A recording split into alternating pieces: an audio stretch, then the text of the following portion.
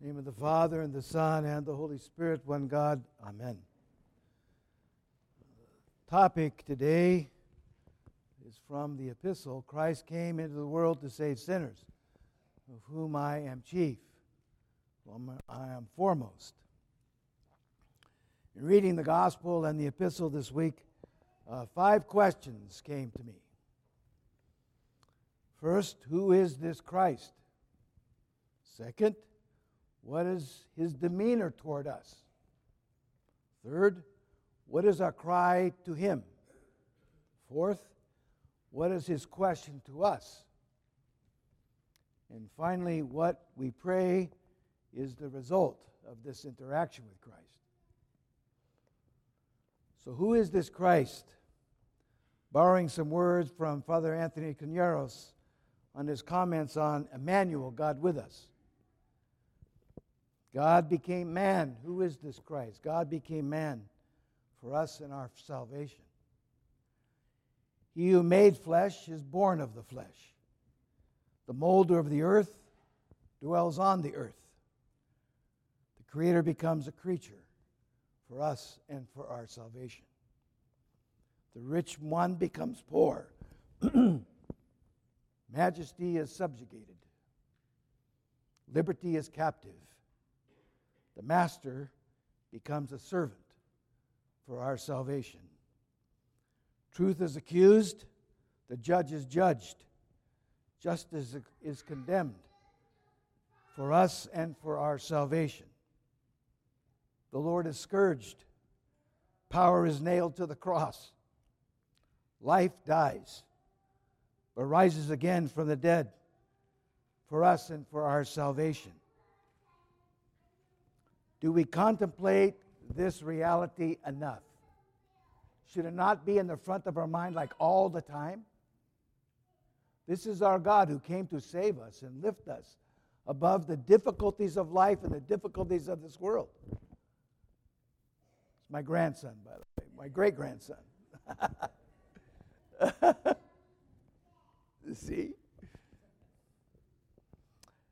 So, this reality of God becoming man, emptying himself for our salvation,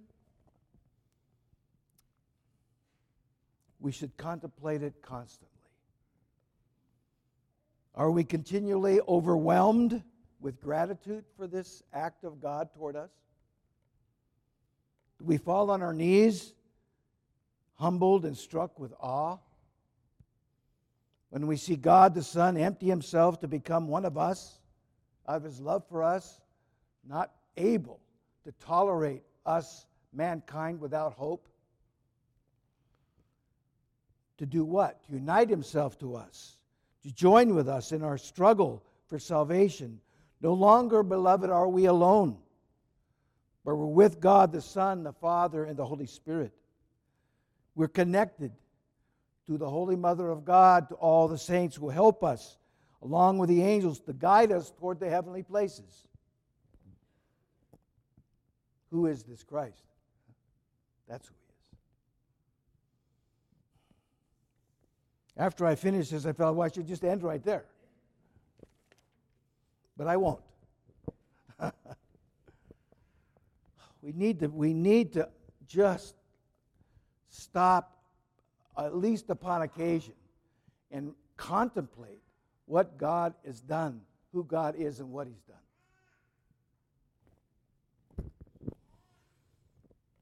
So what is his demeanor toward us? St. Dorotheus of Gaza, Jesus might display his perfect patience. He's patient. These are the words of St. Paul. He awaits our humble approach. That's what God does. He waits for us. He waits. We're running around doing all kinds of stuff and troubled and moving and moving. He's just waiting. Waits for our return. Waits for us coming to him. We come to him humbly.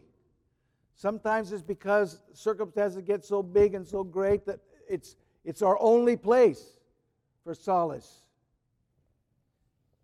We come to Him with a broken and a contrite heart. St. Holy David, the prophet and king, says, God, in a broken and a contrite heart, these, O God, you will not despise. Coming to truly understand that I am the chief sinner. I am the chief sinner. You know, this is a struggle for us many times because we can look around and say, well, I'm not that bad. I'm not that bad. Well, then you're not that humble. Oops. You're not that humble then, if you can't say I'm that bad. No, I'm not that bad. I'm worse. I'm worse. I can look at somebody's sin and make a little list, right? I look at my sin, the list is endless. I'm the chief sinner. We need to understand this and look at humility to other people, with gratitude to God that He's forgiven me, that He comes to me in this condition and raises me up. We find in this attitude of humility that we can attribute all to God, all the virtuous actions that we have done. Yes, we participated, but it's by God's grace that we did them. We did them by God's grace. God is our hope. God is our strength. And we depend completely on Him. I want to tell a story here from Father Hopko. Father Thomas Hopko, of blessed memory, was with us one time, and he was giving a talk on our dependence on God. And he said he went to this lady that he knew. She's a very spiritual lady, but he said she's kind of odd. She's odd. But she always come up with things, so he's always go to her and ask and talk to her about what he's going to talk about. And he said, I'm going to talk about God being our strength. And she says, you mean all the time? And he says, well, what do you mean? No, I mean all the time. Not just when you need Him. He's your strength all the time. He's your strength when you get up. He's your strength when you eat breakfast. He's your strength when you go to work. He's your strength when you come home, when you eat dinner, before you go to bed. Who is your strength? God is my strength. Always, continually. It cannot be just when we need Him. In a sense, that's too late. It's too late. I always stumbled and fallen. God's my strength always. God help me. God forgive me. Thank you, God. This should be kind of constant in our life. He's continually our strength. And He waits patiently for you. What is our cry to God? Jesus, Son of David, have mercy on me, just like the blind man. The cry of Abraham, I am dust and ashes. The cry of the prophet Isaiah, unhappy am I, for my lips are unclean. The blind man, I cannot see. Give me sight, both physical and spiritual. We cry with a humble and a needy soul to God. That's our movement toward Him.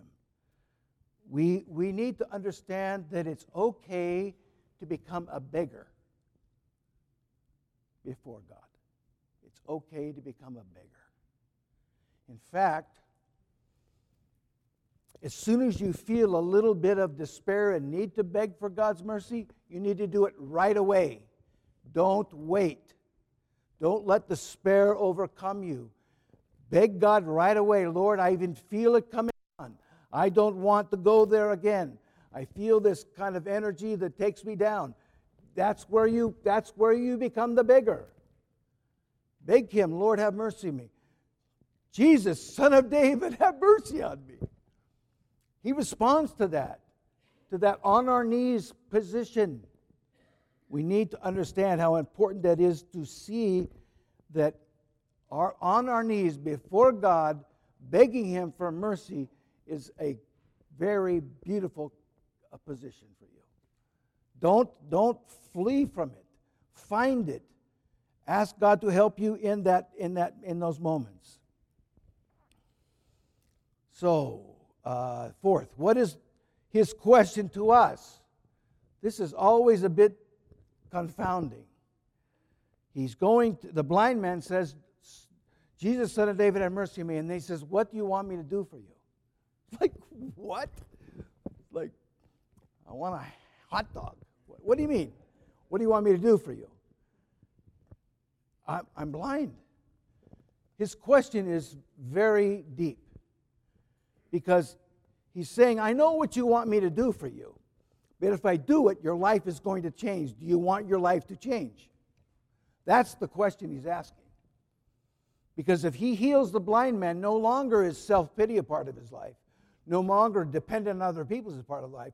He's going to have to be responsible for his life now. He's up, about, and he's going to change.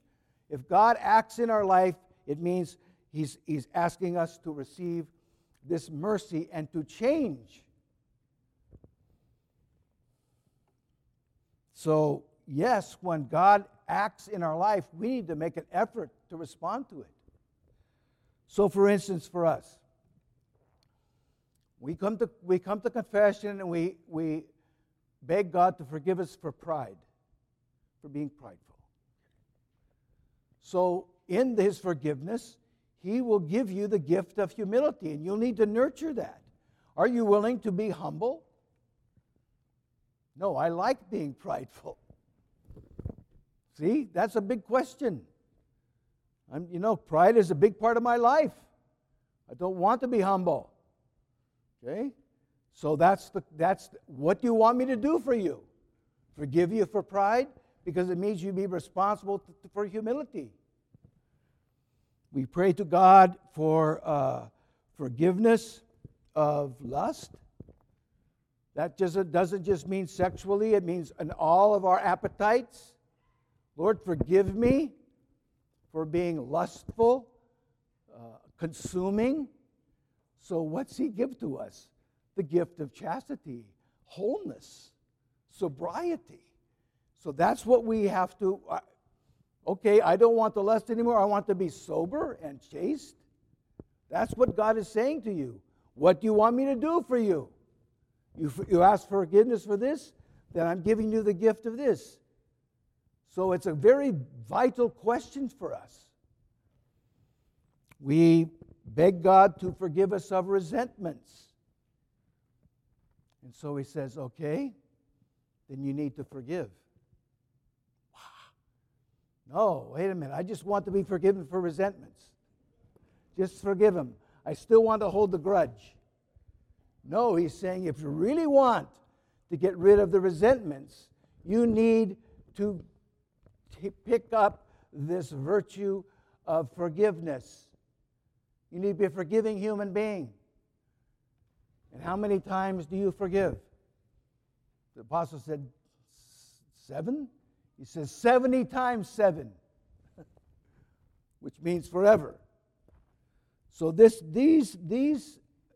question to us, when we come to confession or ask God for something, and He may ask, you need to understand, He's asking the question back, what do you want me to do for you?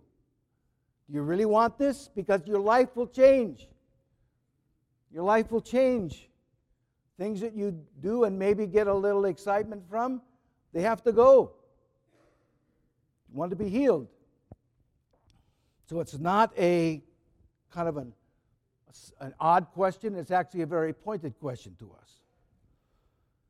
So, what is our result to this encounter with Christ, we pray? The blind man followed Him. He became a follower. Can we become followers, or if we're followers now, can we become better followers of Christ? Yes, we need to make an effort. Along with the grace and the mercy of God, we can become followers and better followers of Christ. We need to understand that this is our cry. Lord Jesus Christ, Son of God, have mercy on us sinners, now with this in mind, that God is opening up His door for us today to receive a blessing, to receive this the opportunity to be a follower, a better follower of Him. This is His invitation to you today. Follow me.